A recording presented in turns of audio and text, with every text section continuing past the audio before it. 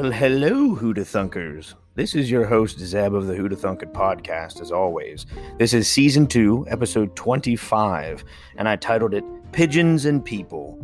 I had a bunch of other titles that I thought of going with, but I went with this one, the most boring one, because it's the most accurate, it's the most general, and that is the most, like I said, accurate about what we'll be talking about. But before we get into the pigeons and the peoples, let's talk about the recommendation segment. This week's recommendation segment is for a show called Record of Ragnarok. Now, last week's recommendation segment was on Netflix's live-action drama about Norse mythology. This week's recommendation has a similar title, but a very different plot. Record of Ragnarok is a brand new anime series with only 12 episodes that are out right now.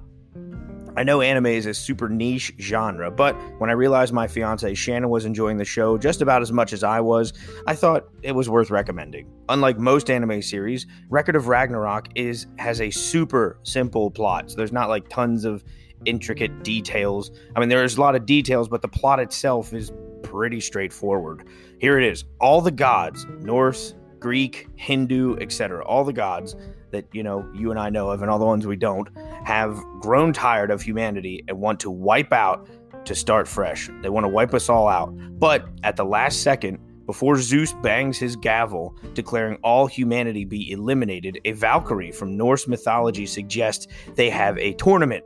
First side with 7 victories wins. Now, the gods pick their lineup of their 13 best warriors, and humanity can pick from their best 13 warriors, live or dead, from all of history.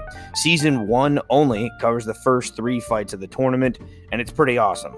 It is simple, fun, and definitely for adults due to the violence, language, and overt sexualization of Aphrodite. So, adults only should watch that show. It's pretty awesome, though. Pretty simple. I put up a picture of one of the characters, and the character is Adam, as in Adam and Eve. He's one of the people picked for humanity, and he fights Zeus, Greek Zeus, and he's wearing nothing but a leaf for decency and brass knuckles. It's pretty awesome. Pretty cool. Now, for the main event, pigeons and people. Pigeons are pretty annoying, but the reason why we brought them over here is I found out on Joe Rogan is we let them populate North America so people could eat them. I think it's called squab or something like that. You just eat pigeons. They're edible, they're everywhere, and they're super easy to catch because they're stupid. But they're not as stupid as you might think. First part that we're going to get into is pigeons and World War II. Yeah, that's right. If you have taken a psychology course, either in high school or college, then you've definitely heard of the renowned psychologist B.F. Skinner. We'll be talking about him a lot. Both parts of this main event have to do with Skinner. Skinner was an American psychologist who studied and conducted experiments out of Harvard University. Early on, he worked on rats. Discovered that if the rats were given a treat every time they pressed a lever, they would press the lever progressively more and more and more. He called it operant conditioning, right? So Skinner applied his understanding of animal behavior in World War II, and this may sound like a made-up story, but it's very real. This time, instead of using rats, he used what some New Yorkers might call flying rats, the pigeon. How did pigeons play a role in World War II, you ask? Well, strap in. The Germans had created a modern marvel of destruction, the V-2 rocket. I've just been playing a video game, Battlefield 5. It's about World War II, and the rocket is insane. It's this unbelievable massive destruction. It was developed in Germany from 1936 through the efforts of scientists led by Wernher von Braun. The V-2 rocket was first successfully launched in October 3rd of 1942 and was first fired against Paris on September 6th of 1944. Soon after Germany's development in rocket technology, most of the other players in World War II were slinging rockets of their own. While rockets proved to create a devastating amount of destruction, they seldom hit their mark. So pretty much anyone, the U.S., we had their own rocket technology not long after the Germans, and it was pretty devastating. While the militaries of today use GPS-guided missiles, back in World War II times, they were about 30 years away from GPS technology, so they didn't have much to guide their missiles. Soldiers tasked with launching rockets had to use math to calculate the amount of fuel necessary, the angle the rocket should be launched, wind speed, and possible heavy weather encountered during the rocket's approach. So that's all calculated on the ground. Once it's launched, though, just better hope your math was good.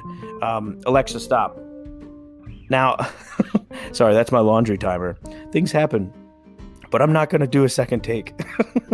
And so that is a lot to calculate for a rocket to make its mark.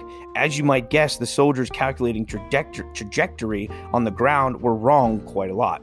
Remember how I said the first V-2 rocket was launched at Paris in 1944? Well, quoting the Smithsonian's Air and Space Museum, quote, "The rocket was neither accurate, reliable, nor cost-effective.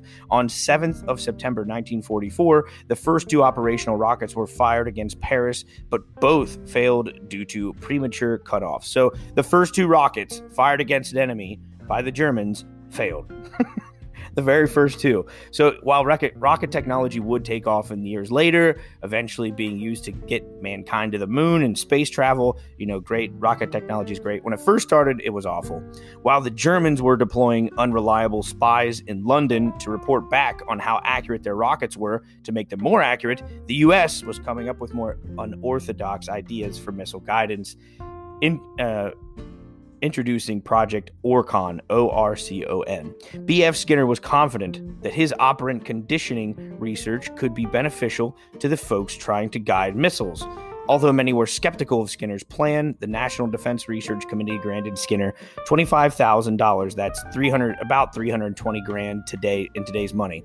You see, similar to the rat pressing a lever to get a treat, a pigeon could be trained to peck a specified target in order to be fed.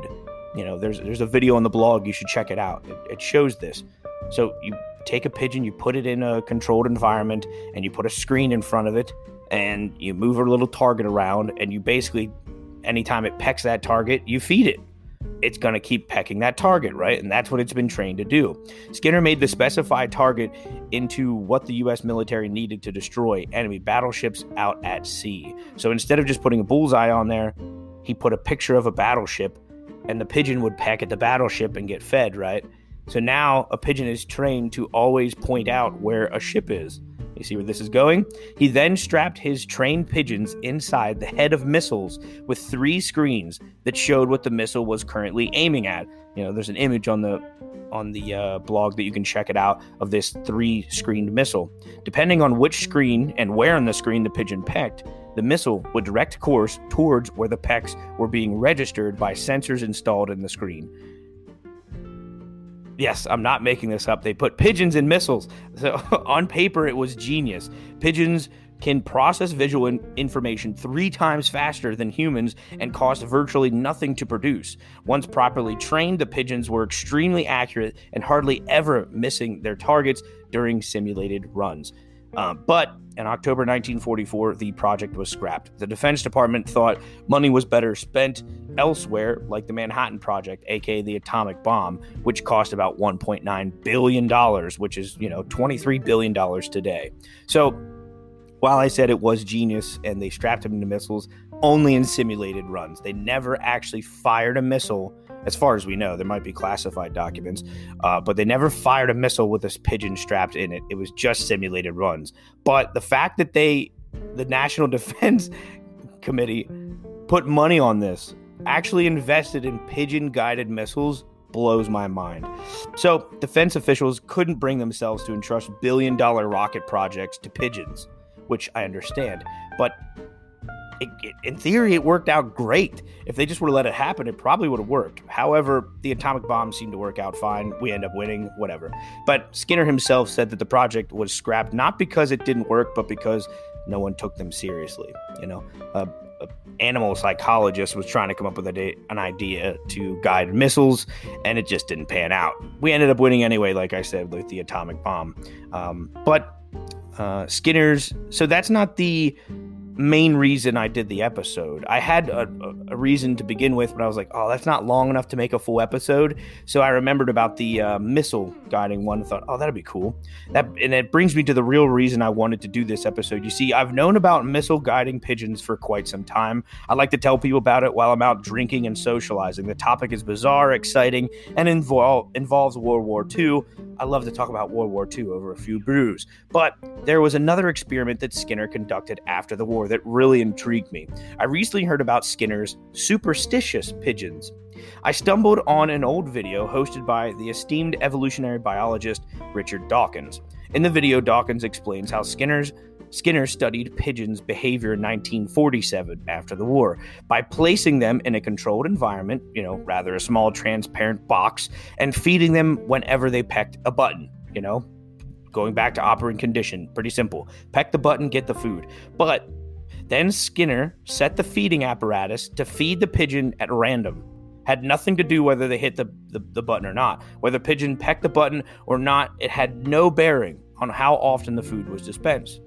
So you're thinking, okay, what did that create? Exactly. One might think the pigeons just sat back and waited for their food to be given at random times, but that's not at all what happened. The vast majority of pigeons in the experiment developed what Skinner himself called superstitious behavior. An example would be that if a pigeon just happened to lift up its right wing when food was dispensed, then that pigeon associated the right wing lifting with food. So the result was that the pigeon just would continuously lift up its right wing over and over and over again until the food was dispensed again, was given to them again. This behavior persisted and further enforced the pigeon's false association. So the pigeon lifted its wing randomly, food was dispensed, and it thought, okay, I'm just going to keep doing that. So it just keeps lifting its wing until it's dispensed randomly again. They're like, oh, it's working. I'm just going to keep doing that. So he walked in, and while one pigeon was lifting its right wing, another pigeon was walking around in a circle, another pigeon was looking over its left shoulder. They were all doing this like crazy just to get more food. Why? They just saw patterns in what they were doing, even though those patterns weren't really there. It was superstitious behavior. Now, what interests me is the implication of these superstitious behaviors and what it means about human behavior. If you think you can't be compared to a pigeon in this sense, you are wrong.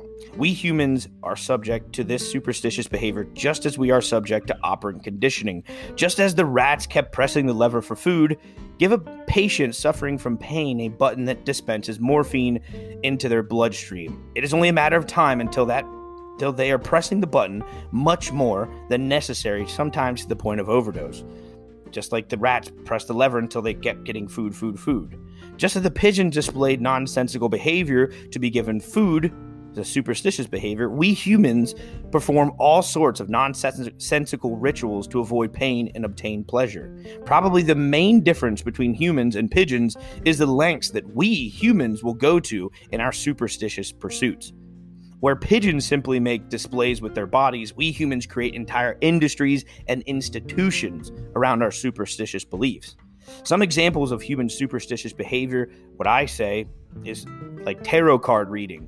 It's just a coincidence. Palm readings, they're fun, but it's just a coincidence. Knocking on wood for good luck. Saying bless you when someone sneezes. Don't step on a crack or you'll break your mother's back. Black cats crossing your path. Don't walk under that ladder. Oh, you be careful with that mirror. If you break it, you'll have bad luck for 7 years. Now, you may think these examples I gave are for children or those more gullible or superstitious, but I would disagree. University of Iowa's psychology department provides a definition. Superstitious behaviors arise when the delivery of a reinforcer or punisher occurs close together in time, temporal contiguity, with an independent behavior. Therefore, the behavior is accidentally reinforced or punished, increasing the likelihood of that behavior occurring again. I would argue superstition has invaded just about every facet of our society and, given the chance, could destroy it. I'll end this episode with an example. Remember the Salem witch trials? An entire town allowed themselves to be overtaken by superstition. By the end of the Salem witch trials, 19 people had been hanged and 5 others had died in custody. Additionally, a man was pressed beneath heavy stones until he died. Yep. I'm ending this episode on a cautionary note. Don't allow yourselves to be overtaken by superstition. Build up your mental defenses against it by continuing to learn about the world around you. That's part of the reason why I'm doing this podcast. I like learning new things all the time so that I kind of have a general idea of what's going on, and it's fun. Thanks for listening, Who Da Thunkers. Now, quick disclaimer, I'm going on vacation to Jamaica, and I will not be producing another episode of Who Da Thunk It until about July 15th. So you're going to be missing out at least 2 weeks. Sorry, not sorry. I'll be enjoying genuine Jamaican jerk chicken and a hammock overlooking the Caribbean Sea. So thanks for listening. Catch you next week, and bye, Who Da Thunkers. Thank you.